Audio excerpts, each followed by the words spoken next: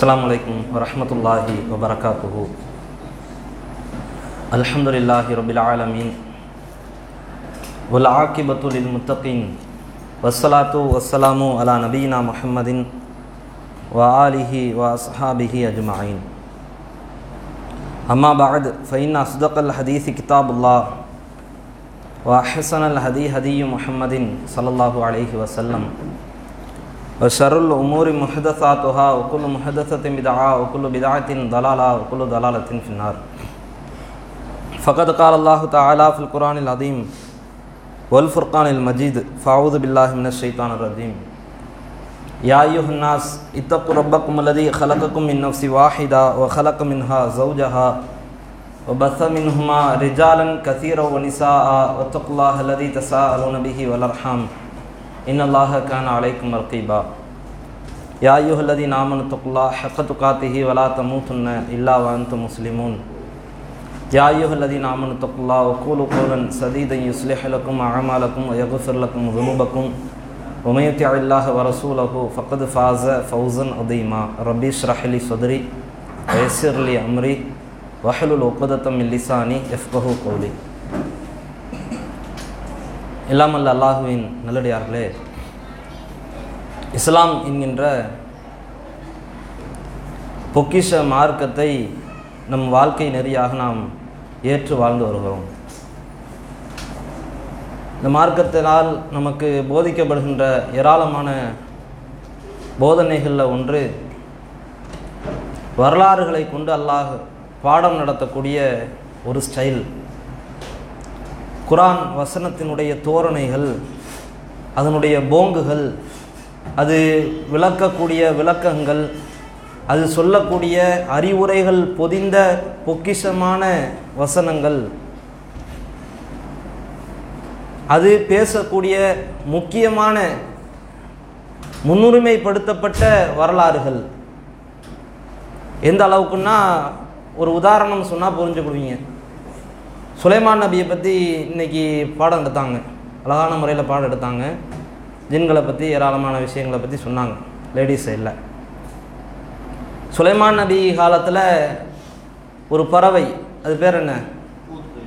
ஹூது. ஒரு பறவையினுடைய பேரை சொன்ன அல்லாஹ், அந்த பறவை கொண்டு வந்த செய்தியை சொன்ன அல்லாஹ், அந்த செய்தியிலே கதாபாத்திரமாக இருக்கக்கூடிய பெண்ணின் பெயரை அல்லாஹ் சொல்லலை. ஹூது பறவை பேரை சொல்லியிருக்கிறான். நம்ம பார்வைக்கு பார்த்தா அது 5 அறிவு தான்.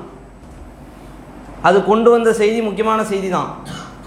அந்த முக்கியமான செய்தியில் ஹீரோயின் அப்படின்னு சொல்லலாம்.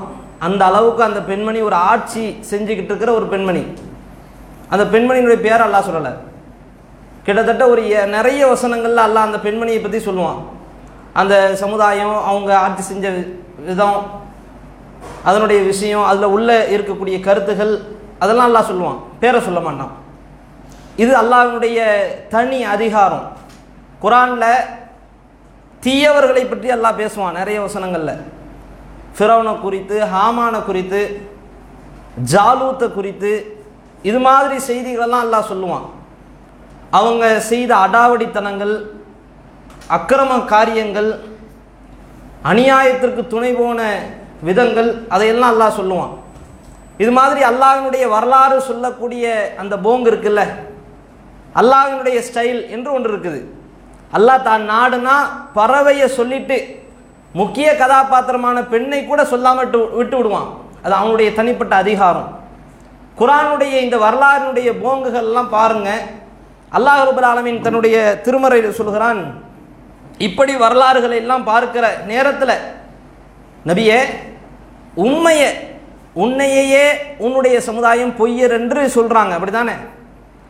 மக்கத்து குஃபார்கள், காஃபிர்கள், அக்கிரம காரியத்தை செய்யக்கூடியவர்கள், இணை வைப்பு காரியங்களை செஞ்சுக்கிட்டு இருந்தவங்க, மதுவை தாரையாக அருந்தியவங்க, விபச்சாரத்தை விதவிதமாக செஞ்சவங்க உங்களை பொய்யர் என்று சொல்கிறாங்க, அப்படி தானே? இந்த அரபுலகத்தை சுற்றித்தான் பல்வேறு சமுதாயங்கள் அழிக்கப்பட்டு நாசமாய் போனது.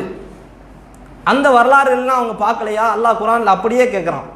ஓப்பன் டிக்ளராக அல்லாஹ் ரப்பல் ஆலமீன் பேசும் பொழுது, அவலம் யசீரு ஃபில் அர்து ஃபயன்லுரு கைஃபகான ஆகிபத்துல்லதீன மின் கபலிஹிம், அவர்களுக்கு முன்னாடி வாழ்ந்த ஏராளமான சமுதாயங்கள் அவங்கெல்லாம் அழிந்து நாசமாய் போயிருக்கிறாங்களே, அது மாதிரி இடங்கள்லாம் அவர்கள் பார்க்க வேண்டாமா உன்னுடைய சமுதாயத்தவர்கள் என்று அல்லாஹ் ரப்பல் ஆலமீன் தன்னுடைய திருமறையில் பேசுகிறான்.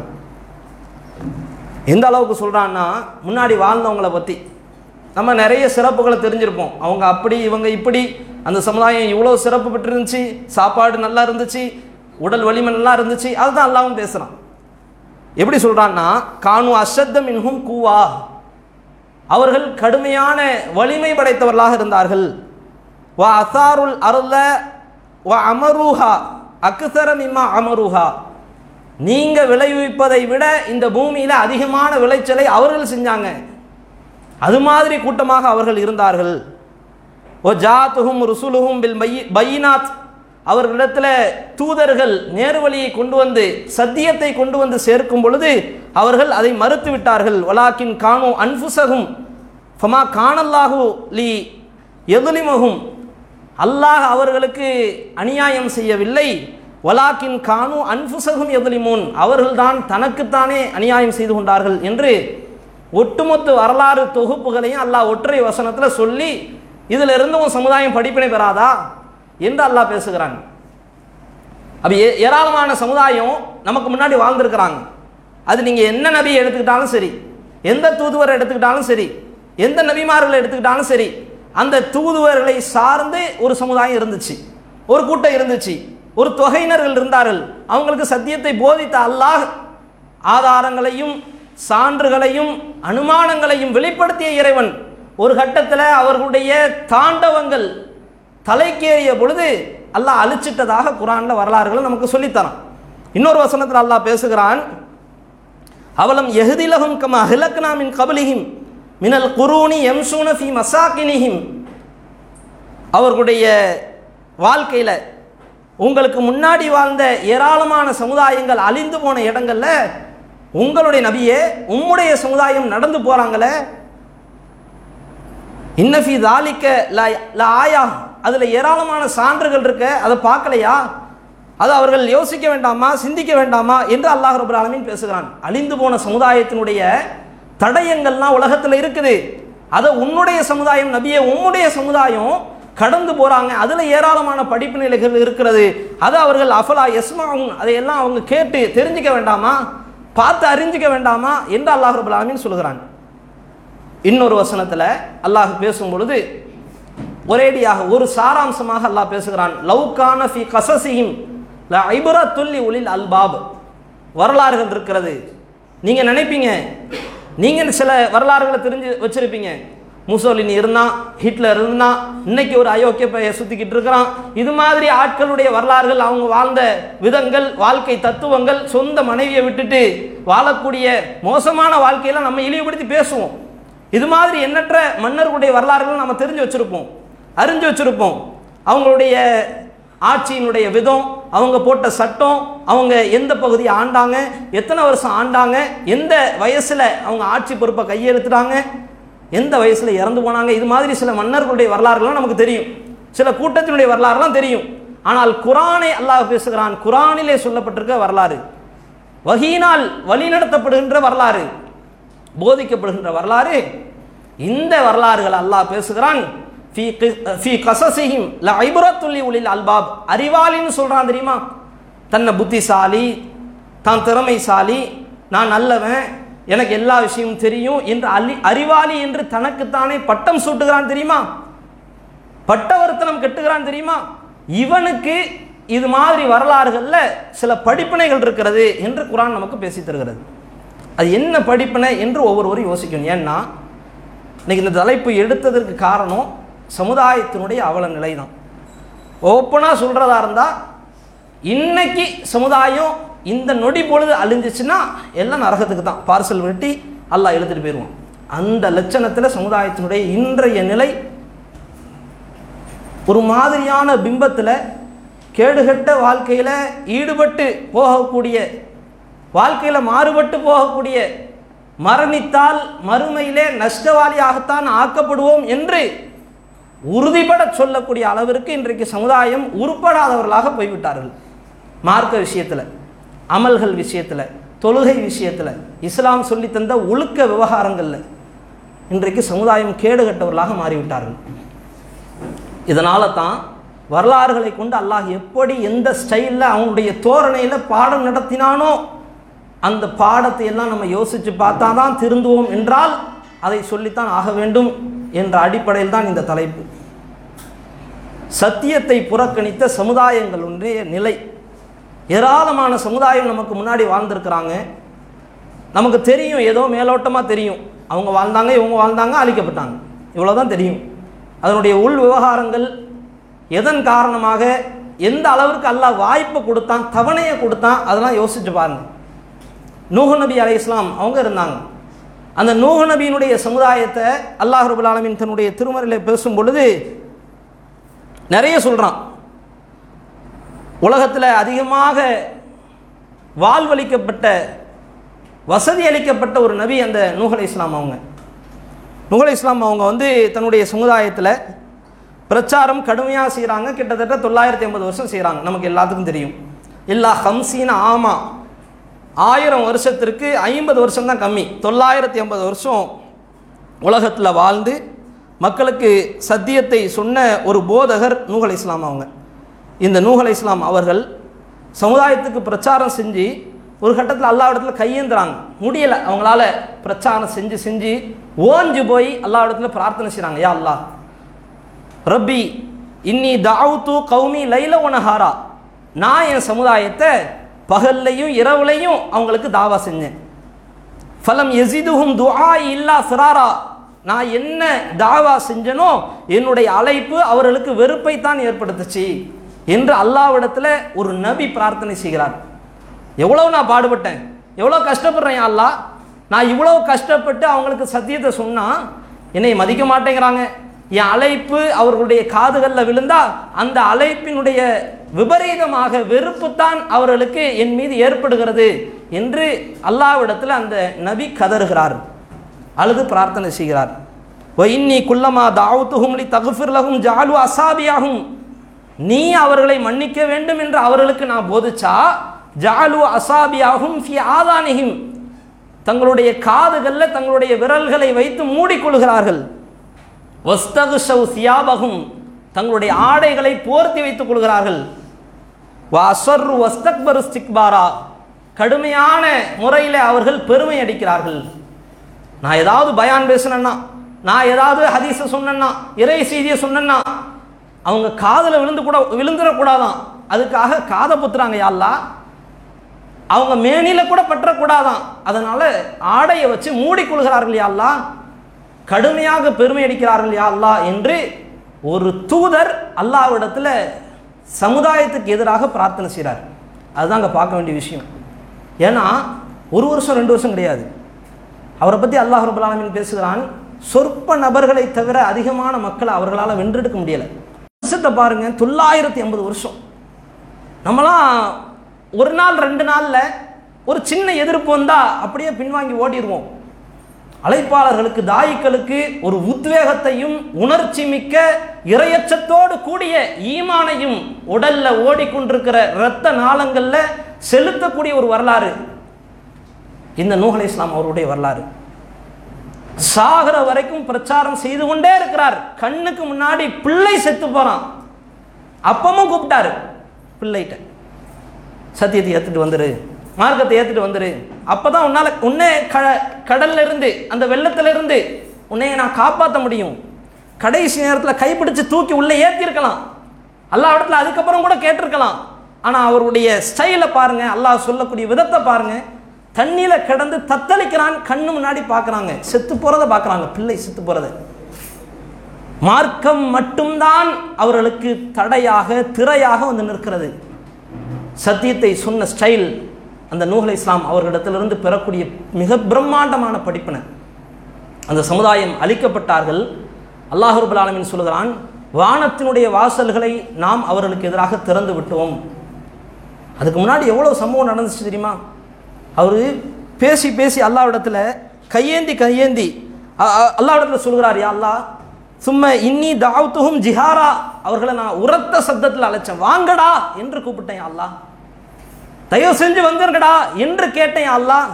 சும்ம இன்னி அலன்து லஹும் வ அஸ்ரர்து லஹும் இஸ்ராரா, அவர்களை சப்தம் இல்லாமல் ரகசியமாக ஒவ்வொருத்தனையும் பார்த்து பார்த்து கூப்பிட்டேன் அல்லாஹ்.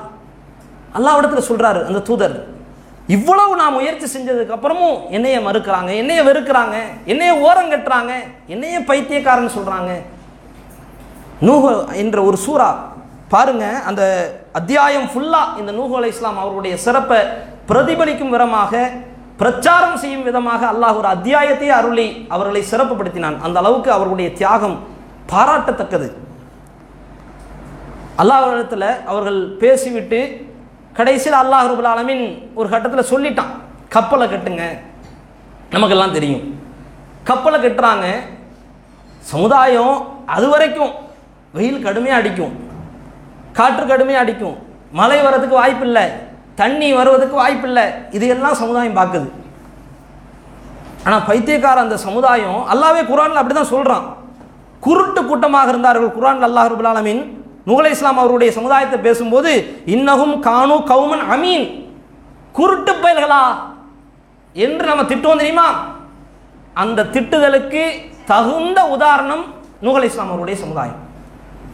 ஒரு சமுதாயமே குருட்டு பயல்களாக, கண்ணிருந்தும் குருடன் சொல்லுவாங்க தெரியுமா? கண்ணிருந்தும் தெரியல அவங்களுக்கு, கண்ணு இருந்தும் எது சத்தியம், எது அசத்தியம், எது நேர்வழி, எது வழிகேடு, யார் தூதர், யார் தூதர் இல்லை, யாரை நம்பணும், யாரை நம்பக்கூடாது, யாரை பின்பற்றணும், யாரை பின்பற்றக்கூடாது, இது தெரியல. கண் இருந்துச்சு, உள்ளம் இருந்துச்சு, செவி இருந்துச்சு, சிந்தனை இருந்துச்சு, ஆறறிவு படைத்த மனித பிறவிகளாக உலகத்தில் பிறந்த அந்த கூட்டம் அல்லாஹ்வினுடைய அழைப்பை ஏற்றுக்கல, தூதரை நம்பல, மறுத்தார்கள். அல்லாஹ் ரப்பல் ஆலமீன் ஒரு கட்டத்தில் நான் அழிக்க போகிறேன், கப்பலை கட்டு நபியே என்று அந்த நூஹ் அலைஹிஸ்ஸலாம் அவர்களுக்கு சொல்றான். கப்பலை கட்டுறாங்க, கூட்டமே கேலி செய்து கேவலமாக பார்க்குது, ஏண்டா பைத்தியக்கார பையல என்று திட்டுவோம் தெரியுமா? இந்த வார்த்தையை போன்றே அந்த சமுதாயம் பைத்தியக்காரனாகத்தான் பார்த்தார்கள் இந்த நூஹ் அலைஹிஸ்ஸலாம் அவங்களை. எப்படி இருந்திருக்கும் சமுதாயம்? ஒரு பக்கம் கட்டின மனைவி இஸ்லாத்தை ஏற்றுக்கல, இஸ்லாத்துக்கு எதிராக பிரச்சாரம் செய்கிறாங்க, கணவனை கேவலமாக பார்க்குறாங்க. உலகத்தில் ஒரு மனுஷன் தன் மானம் தன்னுடைய மனைவியின் மூலமாக பறிபோகக்கூடாதுன்னு சொல்லி ஒவ்வொருத்தனும் எண்ணுவான். யார் திட்டினாலும் சரி, நீ திட்டியிருக்கக்கூடாதுல்ல என்று பேசுவான். அந்த அளவுக்கு மனைவியை ஒரு தனி பார்வையாக ஒவ்வொரு கணவனும் பார்ப்பான். அவங்க தூதராக இருந்தாலும் அவங்களும் ஒரு கணவன் தானே, அவங்க தூதராக இருந்தாலும் அவங்களும் ஒரு தகப்பன் தானே. அந்த ஸ்தானத்திலிருந்து எப்படி பார்த்துருக்கணும், எப்படி பரிதவித்திருக்கணும், எப்படி பக்குவப்படுத்தியிருக்கணும். அந்த நேரத்தில் அழகான முறையில் அவர்கள் பிரச்சாரம் செய்த பிறகும் கட்டின பொண்டாட்டி இஸ்லாத்துக்கு எதிராக நிற்கிறாங்க, பெற்றெடுத்த பிள்ளை இஸ்லாத்துக்கு எதிராக நிற்கிறாங்க.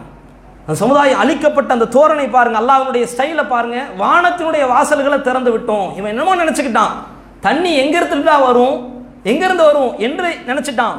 ஆனால் அல்லாஹ் வானத்தினுடைய வாசல் நம்ம வாசல் மாதிரியா? ஒரு கதவை திறந்தா ஒரு 5 பேர் வர முடியும், 4 பேர் வர முடியும். வானத்தினுடைய வாசல் திறந்தா எப்படி இருக்குன்னு கற்பனை செய்ய முடியுதா?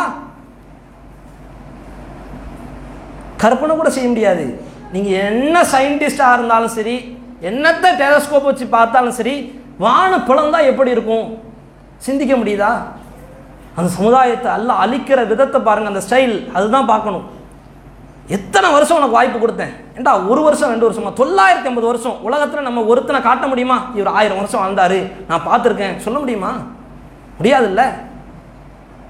ஒரு மனுஷன் கடந்து கத்துறான், கதறான், நமக்காக பேசுகிறான், நம்முடைய பாவ மன்னிப்பை அவன் கேட்குறான். நூஹ் அலைஹிஸ்ஸலாம் அவங்க சமுதாயம் எவ்வளோ தெரிஞ்சிருக்கணும், எவ்வளோ அல்லாஹ் வாய்ப்பை கொடுத்தான், தவணையை கொடுத்தான். இதையெல்லாம் தாண்டி தான் அல்லாஹ் ஒரு கட்டத்தில் கோபப்பட்டு ஆத்திரப்பட்டு, இதுக்கு மேலே முடியாது, போதும், தவணை கொடுத்தது போதும். அல்லாஹ் யாரையுமே தவணை கொடுக்காம அழிக்க மாட்டான். இது இறைவனுடைய ஸ்டைல். நம்ம கூட ஒரு பிள்ளை தப்பு செஞ்சிச்சுன்னா உடனே அடிப்போம், உடனே திருட்டுவோம், உடனே ஏதாவது திட்டுவோம், அப்படி செய்யாதடா கத்துவோம், உடனே தண்டிப்போம். அல்லாஹ்வுடைய ஸ்டைல் அப்படி கிடையாது. வாய்ப்பை கொடுக்கிறது, சான்ஸை கொடுக்கிறது, அறிவுரையை போதிக்கிறது, போதனைகளை தெரிவிக்கிறது, தூதர்களை அனுப்புறது, ஸ்டெப் பை ஸ்டெப்பாக ஒரு சமுதாயத்தை திருத்துவதற்குண்டான எல்லா வழிவாய்க்காலையும் அல்லாஹ் ஏற்படுத்துவான். அப்படி அல்லாஹ் அந்த சமுதாயத்திற்கு ஏற்படுத்தினான். 1-2 வருஷம் கிடையாது, 980 வருஷம் தூதரையே அல்லாஹ் வாழ செஞ்சிருக்கான். அந்த சமுதாயத்தில் உள்ள எவ்வளவு பிரமுகர்கள் இருந்திருப்பாங்க, எவ்வளவு கூட்டம் இருந்திருப்பாங்க, எத்தனை முக்கியஸ்தர்கள் இருப்பாங்க, எத்தனை தலைவர்கள் இருந்திருப்பாங்க. எவனுக்காவது மண்டையில் உரைச்சிச்சா? எவனுக்காவது செத்த பிள்ளைக்கு உரைச்சிச்சா? தெரியல, கடைசி வரைக்கும் தெரியல. அழிஞ்சிட்டாங்க. குருட்டு கூட்டமாக அழிக்கப்பட்டார்கள் என்று அல்லாஹ் ரப்பல் ஆலமீன் தன்னுடைய திருமறையில் பதிவு செய்யக்கூடிய காட்சி நம்மளால் பார்க்க முடியுது. இது ஒன்று. நூஹ் அலைஹிஸ்ஸலாம் அவர்களுக்கு பிறகு அல்லாஹ் ரப்பல் ஆலமீன் இன்னொரு தூதருடைய சமுதாயத்தை அல்லாஹ் பேசுகிறான். ஆது கூட்டம். அது நூஹ் அலைஹிஸ்ஸலாம் அவர்களுடைய சமுதாயத்தினுடைய வழித்தோன்றர்கள் என்றே குர்ஆனில் ஒரு வசனம் இருக்கிறது.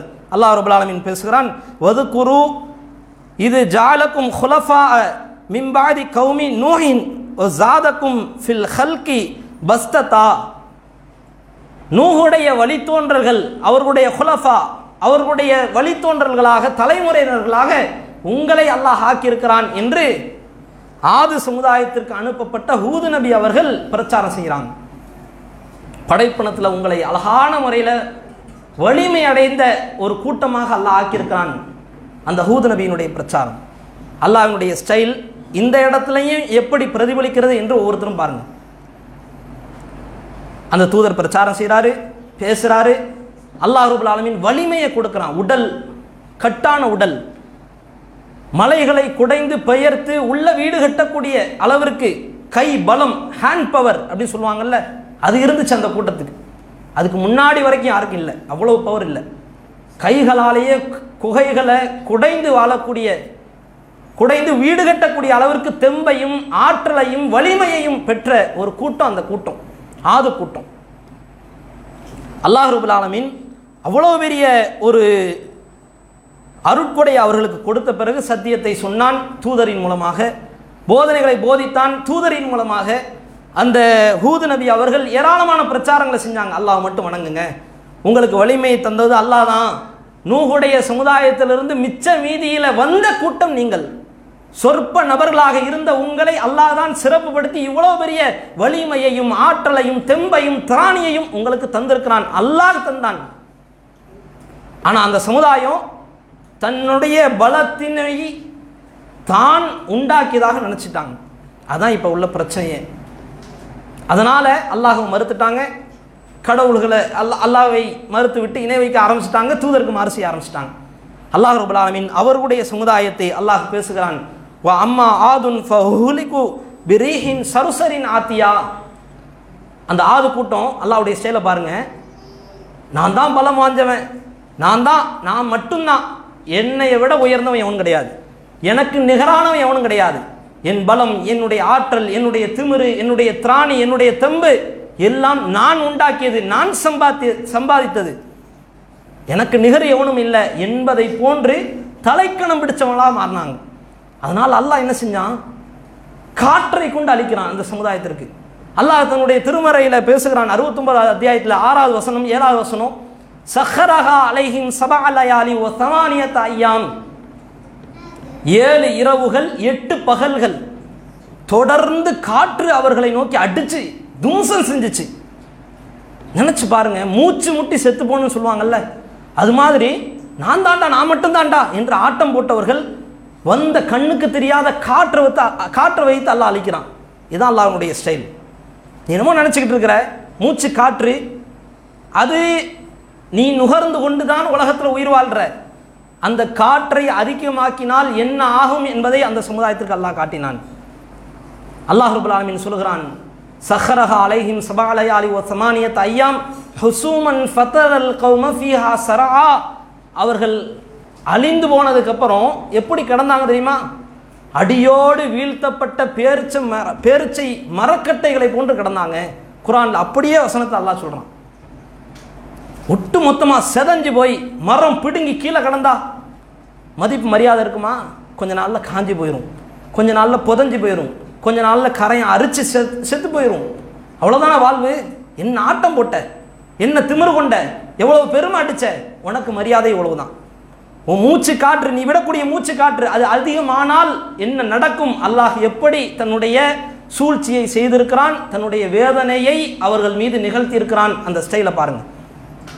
சத்தியத்தை புறக்கணிச்சதுனால அழிந்து போன சமுதாயத்தில் இந்த சமுதாயம் ஒன்று. இது நூஹ் அலைஹிஸ்ஸலாம் அவர்களுடைய வழித்தோன்றல்களான சமுதாயத்தில் இந்த ஆது சமுதாயம் ஒன்று. அடுத்ததாக பார்த்தீங்கன்னா சாலிஹ் நபியினுடைய சமுதாயம், சமூக கூட்டம். இவர்களுக்கு ஒட்டகம் புனிதமாக்கப்படுகிறது. சாலிஹ் அலைஹிஸ்ஸலாம் அவர்கள் சத்தியத்தை சொல்லி அந்த மக்களை நேர்வழிப்படுத்துகிறாங்க, மார்க்கத்தை நோக்கி அழைக்கிறாங்க. அவர்கள் ஏற்க மறுக்கிறாங்க. ஃபகஸபூஹு ஃபஅகரூஹா, அல்லாஹ் குர்ஆனில் பேசுகிறான், அவர்கள் பொய்யர் என்று நினைச்சாங்க சாலிஹ் நபியை பார்த்து. ஃபஅகரூஹா, எதை ஒட்டகத்தை அல்லாஹ் புனிதமாக்கிய அந்த ஒட்டகத்தையே பிடிச்சி வச்சு கால் நரம்ப துண்டிச்சாங்க, கழுத்தை அறுத்து கொன்னாங்க. ஒட்டகத்தை க்ளோஸ் பண்ணியாச்சு, தூதரை நம்பலை, இணை வைக்கிறாங்க. அல்லாஹ் வாய்ப்பை கொடுக்குறான், வசதியை கொடுக்குறான், தவணையை கொடுக்குறான், பார்க்குறான், சோதிக்கிறான். கடைசியில் அந்த சமுதாயத்தையுமே அழிச்சிட்டான். அல்லாஹ் தன்னுடைய திருமறையில் அதை பற்றி பேசும்பொழுது வதுகுரு இது ஜாலக்கும் குலஃபா மின் பாதி ஆதின், ஆது கூட்டம் இருக்குல்ல, அந்த கூட்டத்தில் நம்பிக்கை கொண்டாங்க தெரியுமா? கொஞ்சம் பேர், அவங்க காற்றால் அடித்து சாகடிக்கப்பட்டாங்க. கொஞ்சம் பேர் மிச்ச மீதி, அதிலிருந்து பல்கி பெருகியவர்கள் தான் இந்த சாலிஹ் அலைஹிஸ்ஸலாம் அவருடைய கூட்டம். இதுதாங்க பார்க்க வேண்டிய தருணம். நூஹ் நபியினுடைய காலத்திலிருந்து மிச்ச மீதியாக வந்தவர்கள் ஆது கூட்டம். ஆது கூட்டத்திலிருந்து மிச்ச மீதியாக நம்பிக்கை கொண்டு இஸ்லாத்தை ஏற்று வந்த சொற்ப நபர்களை அல்லாஹ் பெருமையடைய செய்து, கண்ணியத்தை கொடுத்து, மரியாதையை கொடுத்து, வசதி வாய்ப்புகளை கொடுத்து காப்பாற்றி கொண்டு வந்து நிப்பாட்டினா சாலிஹ் நபியை பொய்யர்ன்னு சொல்லிட்டாங்க. எதை புனிதமாக அல்லாஹ் ஆக்கினானோ அந்த ஒட்டகத்தை அறுத்துட்டாங்க, இறைவனுக்கு இணை வைக்கிறாங்க. தவணையை கொடுக்கிறான் அல்லாஹ். அதுக்கப்புறம் அவர்களையும் அழித்த வரலாற்றை தன்னுடைய திருமறையிலே சொல்கிறான். ஃபஅம்மா சமூது ஃபஹுலிகு பித்தாகியா, அவர்களை பெரும் சப்தம் பிடித்து கொண்டது. பெரிய சப்தம், கடுமையான சப்தம், காதில் இருந்து ரத்தம் அப்படியே பாய்ச்சிக்கிட்டு ஓடுற மாதிரி சப்தத்திலே அழிஞ்சிட்டாங்க. ஹார்ட் அட்டாக் இன்னைக்கு சொல்லுவோம்ல, அதிர்ச்சி தாங்க முடியாமல் செத்துட்டான், நெஞ்சு வெடிச்சு செத்துட்டான், ஹார்ட் வெடிச்சு செத்துட்டான். இப்படிங்கிற மாதிரி அந்த சமுதாயத்தினுடைய அழிவினுடைய கோர தாண்டவம், இறைவனுடைய ஸ்டைல் நிகழ்த்தப்பட்ட விதம், இதை பாருங்க. இது மூணாவது சமுதாயம். இன்னும் பாருங்க, அல்லாஹ்வுடைய தூதர்களாக வந்த ஒரு தூதர்ல ஷுஐப் அலைஹிஸ்ஸலாம் அவர்கள் மத்தியன் நகருக்கு அனுப்பப்பட்ட ஒரு தூதர். அந்த சமுதாயத்திற்கு போதிக்கப்பட்ட போதனை அந்த தூதர் போதித்தார். யா கௌமி உஅபுதுல்லாஹ, என்னுடைய சமுதாயமே அல்லாஹ்வை நீங்கள் வணங்குங்கள். மாலக்கும் மின் இலாஹின் கைருஹு, அவனை அன்றி உங்களுக்கு வேற எந்த கடவுள் இருக்க முடியும்? எவனுமே கிடையாது, அவன் தான் கடவுள், அவன் தான் இறைவன். கது ஜாத்துக்கும் பையினத்தும் ரப்பிக்கும், உங்களுடைய இறைவனிடத்திலிருந்து உங்களுக்காக நான் சான்றை கொண்டு வந்திருக்கிறேன், நீங்க நம்புங்க என்று ஷுஐப் அலைஹிஸ்ஸலாம் அவர்கள் அந்த மத்தியன் வாசிகளுக்கு அழைப்பு கொடுக்குறாங்க. ஃபஅவுஃபுல் கைல வல் மீசான, அளவையும் நிறுவையும் கரெக்டாக நிறுத்து கொடுங்க. அந்த சமுதாயம் செஞ்ச தப்பு என்ன தப்பு? அவங்க அளவு நிறுவையில் மோசடி செஞ்சாங்க. அளவு நிறுவையில் மோசடி செஞ்சு மக்களுக்கு கொடுத்தா கம்மியாக கொடுக்கறது, மக்கள்கிட்டேருந்து வாங்கினா பிடுங்கினா அதிகமாக பிடுங்கிறது. இந்த வேலையை பார்த்த சமுதாயம் ஷுஐப் அலைஹிஸ்ஸலாம் அவர்களுடைய மத்தியன் வாசிகள். அந்த சமுதாயத்திற்கு அல்லாஹ் இந்த தூதரை அனுப்பி, அளவு நிறுவையில் மோசடி செய்யாத, மக்களுக்கு நீதமாக வலா தபஹசுன்னாஸ அஷ்யாஹும், மக்களை சுரண்டி சாப்பிடாதீங்க, அவங்களுடைய பொருளாதாரத்தை அவங்கள்ட்ட கொடுத்துருங்க, மக்களை நீதமாக நீங்கள் நடத்துங்க என்று அந்த சமுதாயத்திற்கு இந்த ஷுஐப் அலைஹிஸ்ஸலாம் அவர்கள் பேசுகிறாங்க, பிரச்சாரம் செய்கிறாங்க. இப்படி பிரச்சாரம் செய்யப்பட்ட அந்த சமுதாயம் ஒரு கட்டத்தில் அந்த தூதருக்கு மாறு செய்கிறாங்க. அதே ஸ்டைல் தான், அல்லாஹ்வுடைய ஸ்டைலில். அல்லாஹ் ரப்பல் ஆலமீன் தன்னுடைய திருமறையில் சொல்கிறான், ஃபஅஸ்பஹு ஃபி தாரிஹிம் ஜாசிமீன், அந்த சமுதாயம் அல்லாஹ்வுடைய கோபத்தையும் சாபத்தையும் பெற்று செத்து போனதுக்கப்புறம் தடம் தெரியாமல் அழிச்சான் அப்படின்னு சொல்லுவோம்ல. ஒரு ஊரே அழிஞ்சு போயிருக்கு, தடமே தெரியல. அல்லாஹ் ரப்பல் ஆலமீன் சொல்கிறான், ஃபி தாரிஹிம் ஜாசிமீன், அவர்களுடைய வீடுகளில் வீழ்ந்து கிடந்தாங்க. அல்லதீன கஸ்ஸபு ஷுஐபா, யார் ஷுஐப் நபியை பொய்யர் என்று சொன்னாங்களோ அப்பேற்பட்டவர்கள் கல்லம் யக்னௌ ஃபீஹா, அந்த ஊரிலே அவர்கள் வாழாதவர்களை போன்று அழிந்து செத்து போய்கிறாங்க, தடம் தெரியாமல் போயிட்டாங்க. அல்லாஹ் குர்ஆனிலே இது மாதிரி அழிக்கப்பட்ட சமுதாயத்தினுடைய வரலாறுகள் எல்லாம் சொல்லிட்டு நபியை பார்த்து கேட்கிறான், ஃபஹல் தரா லஹும் மின் பாக்கியா, நபியே யாரையாவது மிச்சம் மீதி வச்சிருக்கிறனா? யாரையாவது நீ பார்க்குறியா? ஒருத்தனை காட்ட முடியுமா? இவ்வளவு சமுதாயம் வந்தார்கள், அத்தனை சமுதாயத்திற்கும் தூதர்கள் அனுப்பணும், சத்தியத்தை சொன்னோம், மறுத்தார்கள், வெறுத்தார்கள், புறக்கணித்தார்கள், ஓரம் கட்டினார்கள். அதனால அந்த சமுதாயத்தை நம்ம அழிச்சிட்டோம், அப்படித்தானே? அதுல ஒருத்தனை நீ பார்க்குறியா? யாரையாவது உன்னால காட்ட முடியுமா? எல்லாம் அழிஞ்சு போயிட்டாங்க நபியே என்று அல்லாஹ் ரப்பல் ஆலமீன் நபிக்கு பாடம் நடத்துகிறான். இதுவெல்லாம் வரலாறு சொல்லக்கூடிய விஷயங்கள். இன்னைக்கு சமுதாயத்தை அப்படியே நாம ஒப்பிட்டு பாருங்க.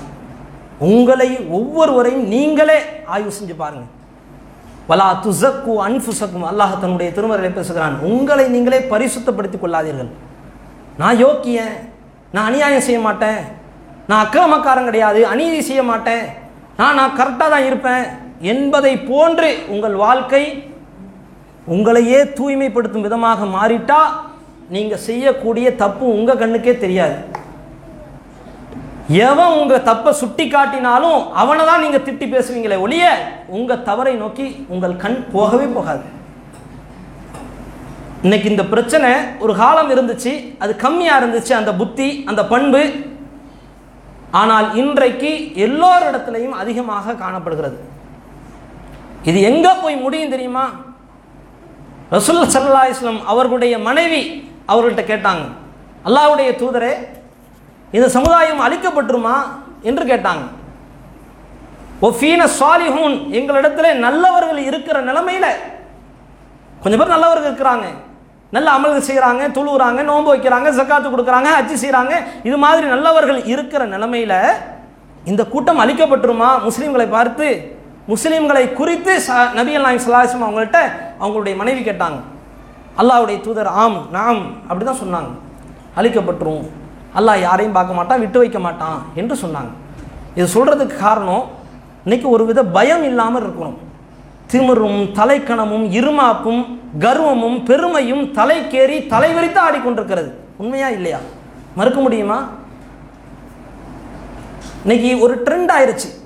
பேசக்கூடிய பேச்சாளர்களுடைய பேச்சு திறமையை, பேச்சாற்றலை மதிப்பிட்டு மார்க் போடுவதற்கு வந்து உட்கார்ற மாதிரி வந்து உட்காரக்கூடிய ஆட்கள் பல பேர் இருக்கிறாங்க. இவர் நல்லா பேசுறாரு, இவர் சூப்பரா பேசுறாரு, நல்லா குறிப்பெடுத்திருக்கிறாரு, நல்ல விதமா அணுகிறாரு. பயான் எதுக்கு? மார்க்கம் சொல்லப்படுகிறது என்றால் எதற்கு சொல்லப்படுகிறது? இதுக்கா? இந்த நபி நல்லா பேசினாரு, இவர் நல்லாவே பேசல, இப்படி சொல்ல முடியுமா?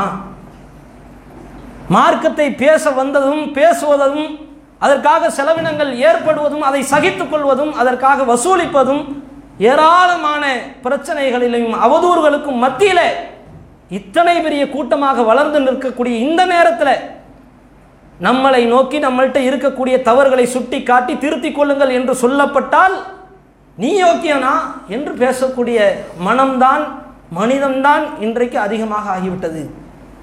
இது எங்க போய் முடியும் யோசித்து பார்த்தீர்களா? எதுக்கு பேசப்படுகிறது? மார்க்கம் நபிகள் நாயகம் காலத்திலிருந்து பேசப்படுகிறது, அப்படித்தானே? ஏன் ஒரு நாள் பேசினா போதாதா? 2 நாள் பேசினா போதாதா? மார்க்கம் முழுமையடைந்து விட்டது, அப்படித்தானே? முழுமையடைந்த மார்க்கத்தை ஏன் இத்தனை வருஷமா நம்ம சொல்லிக்கிட்டு இருக்கிறோம்? ஏன் அவ்வளவா இருக்குது? இன்னுமா சொல்லப்பட வேண்டிய கருத்துக்கள் இன்னுமா இருக்குது? ஆமா இருக்குது. பெற வேண்டிய படிப்பினைகள் இன்னும் நிறைய இருக்குது. நாம என்ன நினைச்சுக்கிட்டோம்? நம்ம எல்லாம் தெரியும், நமக்கு நம்ம கரெக்டாக தான் இருக்கிறோம், நமக்கு தெரிஞ்ச விதத்தில் நம்ம கரெக்டாக தான் இருக்கிறோம் என்று நமக்கு நாமே ஒரு போர்வையை போர்த்தி கொண்டு நம்மள்கிட்ட இருக்கக்கூடிய தப்புகளை, அழுக்குகளை, அசடுகளை, கசடுகளை நீக்காத ஒரு பண்பாக இன்றைக்கு நம்மை நாமே உருவாக்கி கொண்டிருக்கிறோம். மார்க்கம் நமக்கு சொல்லப்படுகிறது, சத்தியம் எது அசத்தியம் எது என்று நமக்கு தெள்ள தெளிவாக போதிக்கப்படுகிறது. நீங்க நினைச்சிட்டீங்க சத்தியம் என்றால் கொள்கை மட்டும்தான், அப்படிலாம் கிடையாது. இந்த சத்திய மார்க்கத்தில் காலில் போடுற செருப்பை கூட அல்லாஹ் பார்ப்பான். ரசூலுல்லாஹ் சொல்லி தந்திருக்காங்கல்ல, சும்மா சொன்னாங்க, நபியை சொன்னீங்களான்னு அல்லாஹ் கேட்பான் மறுமையில். நான் சொல்லிட்டேன் அல்லாஹ் என்று ரசூலுல்லாஹ் சொல்லுவாங்க. ஏண்டா செய்யலை என்று அல்லாஹ் நம்மை நோக்கி கேட்பான். என்ன பதில சொல்லுவோம்? செருப்பு போடுறது மார்க்கம் பார்க்குது, அல்லாஹ் பார்ப்பான், கேட்பான். வலது காலில் பிஸ்மில்லா சொல்லி போடும் பொழுது, அணியும் பொழுது, காலணி அணியும் பொழுது இப்படி போடணும். ஏன் போடலை? சின்ன விஷயத்தை கூட மார்க்கம் பார்க்குது. ரசூலுல்லாஹ் ஒரு ஜனாதிபதி, ஒரு தூதுவர், அல்லாஹ்விடத்திலிருந்து இறை செய்தியை பெற்று மக்களுக்கு போதிக்கக்கூடிய ஒரு போதகர், ஒரு சாணக்கியர் கடை தெருவுக்கு போகிறாங்க. வார் கோதுமை அப்படியே இருக்கிறது, கையை விட்டு உள்ளே அழுத்துகிறார்கள், உள்ளே ஈரமாக இருக்கிறது, மேலே காஞ்சி போயிருக்குது. இது தப்புன்னு அந்த கடைக்காரரை திட்டுறாங்க ரசூலுல்லாஹ். மார்க் அடிப்படையில் தப்பு, இது மோசடி. அல்லாஹ்வுடைய தூதரை கீழே உள்ளதெல்லாம் ஈரமாக இருக்குது, அல்லாஹ்வுடைய தூதரை நனைஞ்சு போச்சு. காரணம்லாம் கிடையாது, நீ செய்கிறது பாவம். என்ன மக்களை ஏமாத்துறியா? மேலோட்டமாக காஞ்சதை வச்சு மக்களை ஏமாற்றி வியாபாரம். இந்த விஷயத்தை கூட அல்லாஹ்வுடைய தூதர் பார்க்குறாங்கன்னா ஏன் பார்த்தாங்க, ஏன் சொன்னாங்க, எதற்கு கேட்டாங்க? யோசிச்சோமா? இந்த போதனை எதற்கு? இப்படி செய்யக்கூடாது, அவ்வளோதானா? சின்ன விஷயத்தை கூட ரசூலுல்லாஹ் தன்னுடைய சமுதாயத்தில் இருக்கக்கூடாது என்று ஆசைப்பட்டிருக்கிறாங்க. இதனால மறுமையில் என் சமுதாயம் கேள்வி கேட்கப்பட்டு நிறுத்தப்படக்கூடாது என்று விரும்பி இருக்கிறாங்க. குற்றவாளி கூண்டிலே என் சமுதாயம் ஏறக்கூடாது என்று ஒவ்வொரு நேரத்திலையும் பாடுபட்டவர்கள் அந்த பண்பாளர் ரசூலுல்லாஹ் அவர்கள். அவர்களுடைய வழித்தோன்றல்கள் என்று பெருமை பாராட்டக்கூடிய ஆட்களாக நாம் இருக்கிறோம். காலரை தூக்கிவிடக்கூடிய ஆட்களாக நாம் இருக்கிறோம். முஸ்லிம்கள் என்று பெயர் தாங்கிகளாக உலகத்தில் வாழ்கிறோம். மார்க்கமும் மார்க்கத்தினுடைய அம்சங்களும் அடையாளங்களும் நம்ம இடத்துல இல்லை என்றால் நாம் எந்த லிஸ்ட்டில் நாம் இருக்கிறோம் என்று ஒவ்வொருத்தரும் யோசிச்சு பாருங்க. இது சொல்றதுக்கு காரணம், வாரம் வாரம் பயான், போதனைகள், ஹதீசுகள், வசனங்கள் ஒவ்வொரு நேரத்திலையும் உங்கள்கிட்ட கொண்டு வந்து எப்படி கொண்டு வந்து சேர்க்கிறது என்று பாடுபடுகிறோம், பேசுகிறோம். அது சில நேரங்களில் கடுமையான வார்த்தைகளும் வரும். மார்க்கத்தினுடைய ஸ்டைலும் அப்படித்தான். மார்க்கம் வன்மையாக பேச வேண்டிய இடத்துல வன்மையாக பேசுவோம், மென்மையாக பேச வேண்டிய இடத்துல மென்மையாக பேசுவோம். குர்ஆனுடைய ஸ்டைலும் அதுதான், ரசூலுல்லாஹ்வுடைய ஸ்டைலும் அதுதான். ஒரு சஹாபியை ரசூலுல்லாஹ் ஜக்காத் வசூலிப்பதற்காக அனுப்பி வைக்கிறாங்க. அவர் இது ஜக்காத்துக்குரியது, ஜக்காத்தாக மக்கள் தந்தது, இது எனக்காக மக்கள் தந்தது என்று வேறுபடுத்துகிறார், பிரிக்கிறார். அந்த சஹாபியை பார்த்து ரசூலுல்லாஹ் கேட்ட வார்த்தை என்ன தெரியுமா? கடுமையான வார்த்தை. நீ உன் அம்மா வீட்டில் இருந்தால் இந்த காசு வந்திருக்குமா, உன் அத்தா வீட்டில் இருந்திருந்தா இந்த காசு வந்திருக்குமா என்று கேட்டாங்க. எவ்வளோ பெரிய வார்த்தை பாருங்க. உன்னைய ஒரு பொறுப்புக்கு வச்சு நியமிச்சு பதவியை தந்து உன்னை அனுப்புனா மார்க்கத்தை வைத்து இது மாதிரி வேறுபடுத்துறியா? உடனே மக்களை ஃபுல்லாக கூப்பிட்றாங்க. அத்தனை பேரை நிறுத்தி வைத்து இவர் செஞ்சது பாவம், இவர் செஞ்சது தப்பு என்று மக்களுக்கு உணர்த்துறாங்க. ஏன் நிறுத்தினாங்க, ஏன் உணர்த்தினாங்க? யோசிச்சு பாருங்க. ஒரு பாவம் தன்னந்தனி நபரை பாதிக்கும் என்றால் அவர்கிட்ட மட்டும் சொல்லிடலாம், ஒரு சமுதாயத்தையுமே பாதிக்கும். இதற்குண்டான சட்டத்தை ரசூலுல்லாஹ் விளக்குறாங்க அந்த சஹாபியை வச்சுக்கிட்டு. இன்னைக்கு சமுதாயத்தை நோக்கி பாருங்க, இங்கே பேசப்படுகிற பயானையும் பாருங்க. அத்தனை பேச்சாளர்களை உண்டாக்கி வச்சிருக்கிறோம், அழைப்பாளர்களை உண்டாக்கி வச்சிருக்கிறோம். ஒவ்வொரு ஜும்மாவாக இருந்தாலும் மற்ற பயான் நிகழ்ச்சிகளாக இருந்தாலும் ஏராளமான கருத்துகள், போதனைகள், வசனங்களுடைய தெளிவுகள், விளக்க உரைகள், ஹதீசுகளுடைய கருத்து விஷயங்கள், நபிகள் நாயகத்தினுடைய வாழ்க்கை முறைகள், ஒழுக்கங்கள் அத்தனையுமே நமக்கு கொண்டு வந்து சேர்க்கப்படுதா இல்லையா? இது எதுக்கு சேர்க்கப்படுது என்று யோசிச்சு பாருங்க. செயல்படுத்துறதுக்கு தானே, மார்க்கத்தை செயல்படுத்துறது தானே சொல்லப்படுது. இன்னைக்கு ஒரு ஸ்டைல் உண்டாயிருச்சு நம்ம சமுதாயத்தில். கேட்போம், காதில் வாங்குவோம், அதோட முடிஞ்சிச்சு.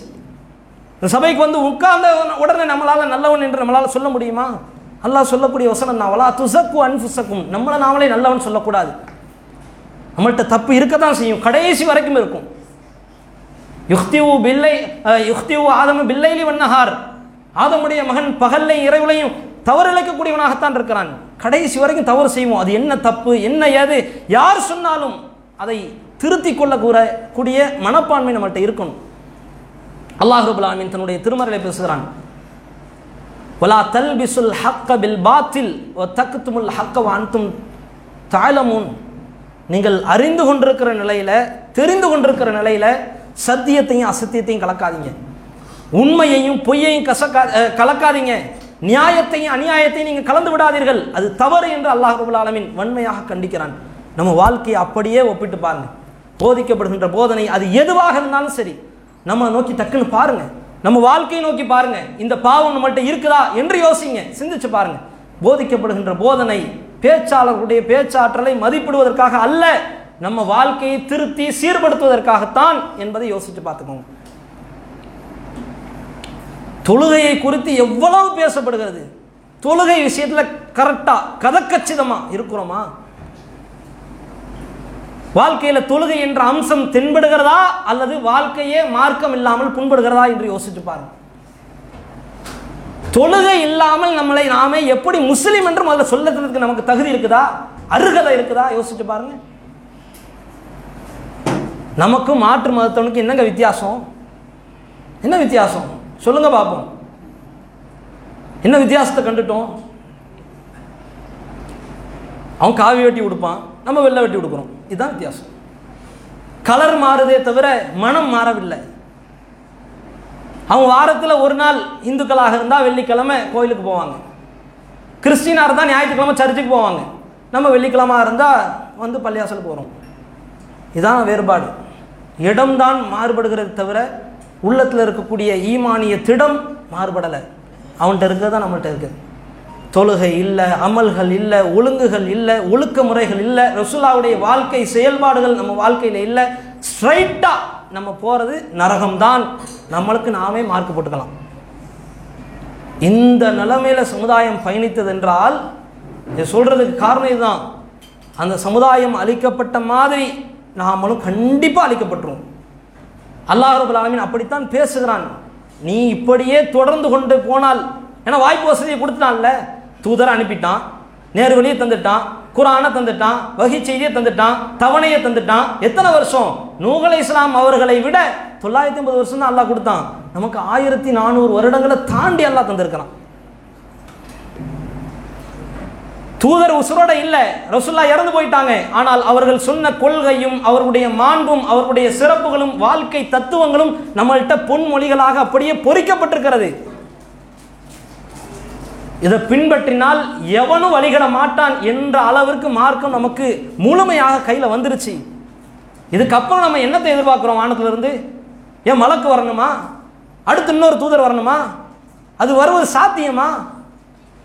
முடிக்கப்பட்ட மார்க்கத்தில் இருந்து கொண்டு நம்ம வாழ்க்கையை நாம முடிவு செய்யாம பிறரை பார்த்து பார்த்து நாம பூரித்து போகிறோம். அவங்க வாழ்க்கையை நம்ம வாழணும்னு சொல்லி ஆசைப்பட்டு மார்க்கத்தை விட்டு தடுமாறி விலகி போகிறோம். எதுக்கு வந்தோமோ அந்த வேலையை விட்டுட்டு மற்ற எல்லா வேலையும் சிறப்பாக செய்கிறோம், சிறப்புமாக செய்கிறோம். அதில் ஒரு குறையும் வைக்கல. ஆனால் எதுக்கு வந்தோங்கிறதே மட்டும் அதை மட்டும் அப்படி விட்டாச்சு, மறந்தாச்சு. இப்படி இருக்கிறோமே, நம்ம மறுமை இருப்பிடம் என்ன? சிந்திச்சு பாருங்க. பயம் இல்லை நமக்கு. அழிக்கப்பட்டுருவோமே. யூனுஸ் அலைஹிஸ்ஸலாம் அவர்களுடைய வாழ்க்கை வரலாறு அல்லாஹ் சொல்லும் பொழுது, வலா தகுன் க ஸாஹிபில் ஹூத், ரசூலுல்லாஹ் பார்த்து அல்லாஹ் சொல்றான், நபியே, எல்லா நபியும் அல்லாஹ் சொல்லிட்டு இவர் மாதிரி வாழு, இவர்கிட்ட இருக்கக்கூடிய இந்த பழக்கத்தை நீ ஏற்படுத்திக்கோ. ஆனால் யூனுஸ் அலைஹிஸ்ஸலாம் அவர்களை பார்த்து அல்லாஹ் சொல்கிறான், அந்த யூனுஸை போன்று நீ ஆகிவிடாதே, மீனுடையவரை போன்று ஆகிவிடாதே. பொறுமை இழந்தவராக, இழிவடைந்தவராக, கடலிலே தூக்கி வீசப்பட்டவராக, பிறகு அவருக்கு வாய்ப்பு கொடுக்கப்பட்டவராக மீண்டும் அவருக்கு உயிர் பிச்சை கொடுத்தான் அல்லாஹ். அந்த சமுதாயத்தினுடைய நிலையை அப்படியே ஒப்பிட்டு பாருங்க. அழிவினுடைய ஆரம்பம் தென்பட்ட உடனேயே யா அல்லாஹ் என்று விழுந்து விட்டார்கள், சஜிதாவில் விழுந்துட்டாங்க, இஸ்லாத்தை ஏற்றுக்கிட்டாங்க. இனிமேல் நாங்கள் வழி தவற மாட்டோம் என்று உறுதி பூண்டு விட்டார்கள். அடையாளம் தெரியுது நமக்கும். அழிந்து போகிறோம், எதிரிகளால் கொத்தப்படுகிறோம், கொதறப்படுகிறோம், வெட்டி வீழ்த்தப்படுகிறோம், நசுக்கப்படுகிறோம், தீயிட்டு பொசுக்கப்படுகிறோம். ஏராளமான சிரமத்திற்கும் துன்பத்திற்கும் சோதனைகளுக்கும் உள்ளாக்கப்பட்டு இந்த சமுதாயம் அடக்குமுறைக்கும் ஒடுக்குமுறைக்கும் உள்ளாக்கப்பட்டு கொண்டே இருக்கிறதே. இது அழிவினுடைய ஸ்டார்டிங்காக, ஆரம்ப ஸ்டேஜாக தெரியலையா? அழிஞ்சு போக மாட்டோம்னு நினைக்கிறோமா? நபிமார்களை பல பேர் கொண்டிருக்கிறாங்க, முன்னாடி வாழ்ந்தவர்கள். அல்லாவே குர்ஆன்ல அப்படித்தான் சொல்றான், நம்ம சொல்லல, அல்லாஹ் குர்ஆன்ல அப்படி சொல்றான். நபியை வெட்டி இருக்கிறாங்க. சமுதாயத்தினுடைய கோர தாண்டவம், அவர்கள் எடுக்கக்கூடிய முடிவு அவர்களையே அழித்துவிடும். நம்ம அதுக்கு முன்னாடி இறந்து போயிட்டோம்னா நம்ம நிலை என்ன? அதை யோசிச்சு பாருங்க. ஒன்றும் இல்லை, ஒரே ஒரு கேள்வியை யோசிச்சு பாருங்க.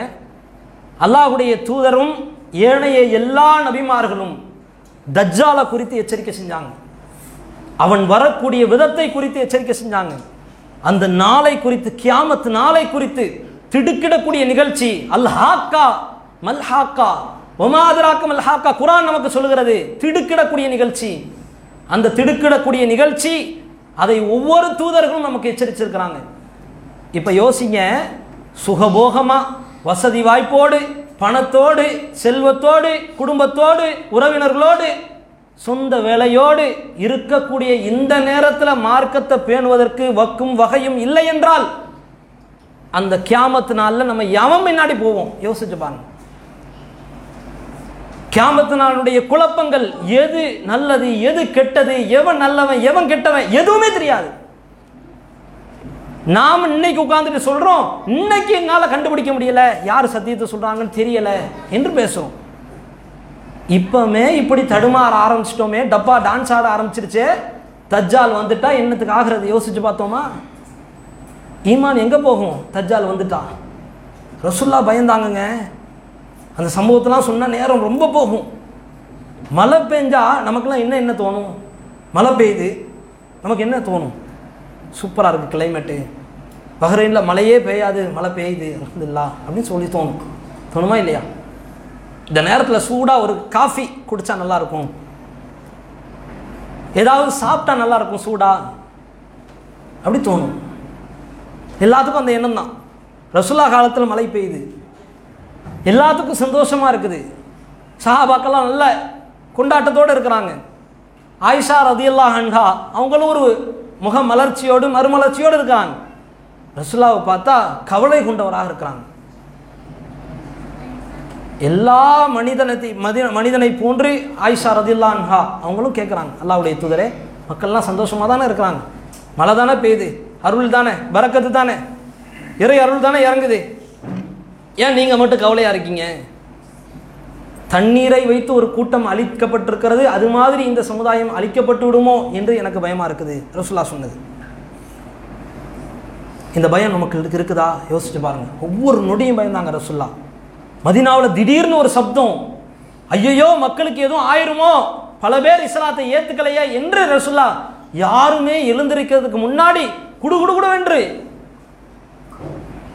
கடிவாளம் கட்டப்படாத ஒரு குதிரையை எடுத்துக்கொண்டு போனாங்க. ரசூலுல்லாஹ்வுடைய ஸ்டைலை பாருங்க, மன வருத்தத்தை பாருங்க, இதுவும் அழிவு வந்து விடுமோ என்று பயந்துருக்கிறாங்க. எவ்வளவு விஷயங்கள் உணர்த்துகிறது நமக்கு. கிரகணம் ஏற்படும், கிரகணம் ஏற்பட்டால் ரசூலுல்லாஹ் பயப்படுவாங்க. டக்குன்னு தொழுகையில் ஜாயிண்ட் ஆயிடுவாங்க, தொழுகை நடத்துவாங்க, கால்கள் ஒடிந்து தேய்கிற அளவுக்கு தொழுகை நடத்துவாங்க. கிரகணம் விலகுகிற வரைக்கும் தொழுகை நடத்துவாங்க. அது போகணும். அன்னைக்கு அறிவியல் இல்லை, ஒண்ணுமே இல்லை. காந்த ஈர்ப்பு சக்தி இன்னைக்கு கண்டுபிடிச்சு சொல்றான், இழுத்துக்கிடும். பூமி சூரியனுக்கும் சந்திரனுக்கும் நடுவில் இங்கிட்டா அங்கிட்டா என்று இழுக்கக்கூடிய அளவிற்கு காந்த சக்தி அந்த நேரத்தில் மேலோங்கும் என்று சொல்றான். அது இன்னைக்கு ரசூலுல்லாஹ்வுக்கு தெரியுமா?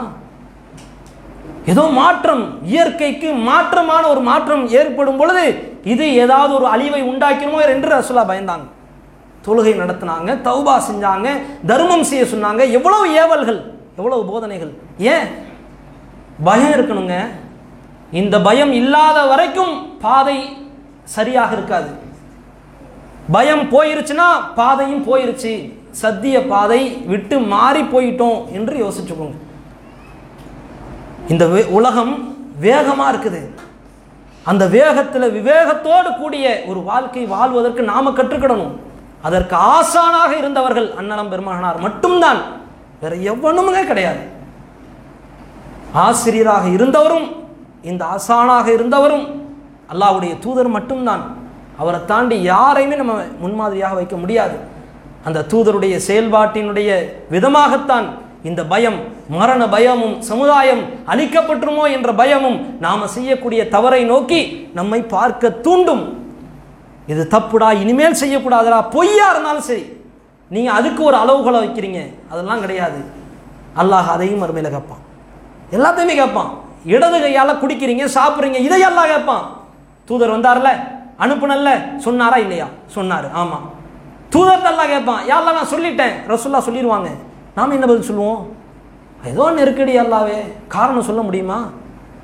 ஒன்றை புரிந்து கொள்ளுங்கள். நீங்க எங்ககிட்ட காரணம் சொல்லலாம், நான் உங்கள்கிட்ட காரணம் சொல்லலாம்.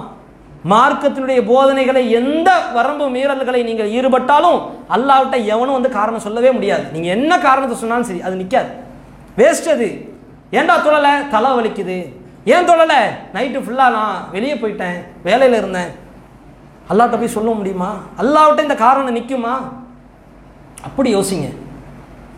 அதனால் அமல்களை நோக்கியும் ஆரோக்கியமான ஒரு வாழ்வை நோக்கியும் நம்மளை இழுத்து செல்வது அல்லாஹ்வையும் அல்லாஹ்வுடைய தூதரையும் நாம் அதிகமாக நேசிக்கணும். அல்லாஹ்வுடைய தூதருடைய ஸ்டைலில் இது மாதிரி சமுதாயம் அளிக்கப்பட்ட விஷயங்களை எல்லாம் மனசில் நிறுத்தி கொண்டு அந்த பயத்தோடு வாழ்க்கை நடத்தினோம் என்றால் நம்முடைய பாதையும் பயணமும் லட்சியமும் சிதைந்து போகாமல், மண்ணிலே புதைந்து போகாமல் நேர்வழியிலேயே நம்மளை செலுத்தும் அப்பேற்பட்ட ஒரு வாழ்க்கையை அல்லாஹ் ரப்பல் ஆலமீன் நம் அனைவர்களையும் வாழுவதற்கு ஒரு வாய்ப்பை இனிமேல் தருவானாக. வாஹிரு தாவானா அல்ஹம்துலில்லாஹி ரப்பில் ஆலமீன். வஸ்ஸலாமு அலைக்கும் வரஹ்மத்துல்லாஹி வபரகாத்துஹு.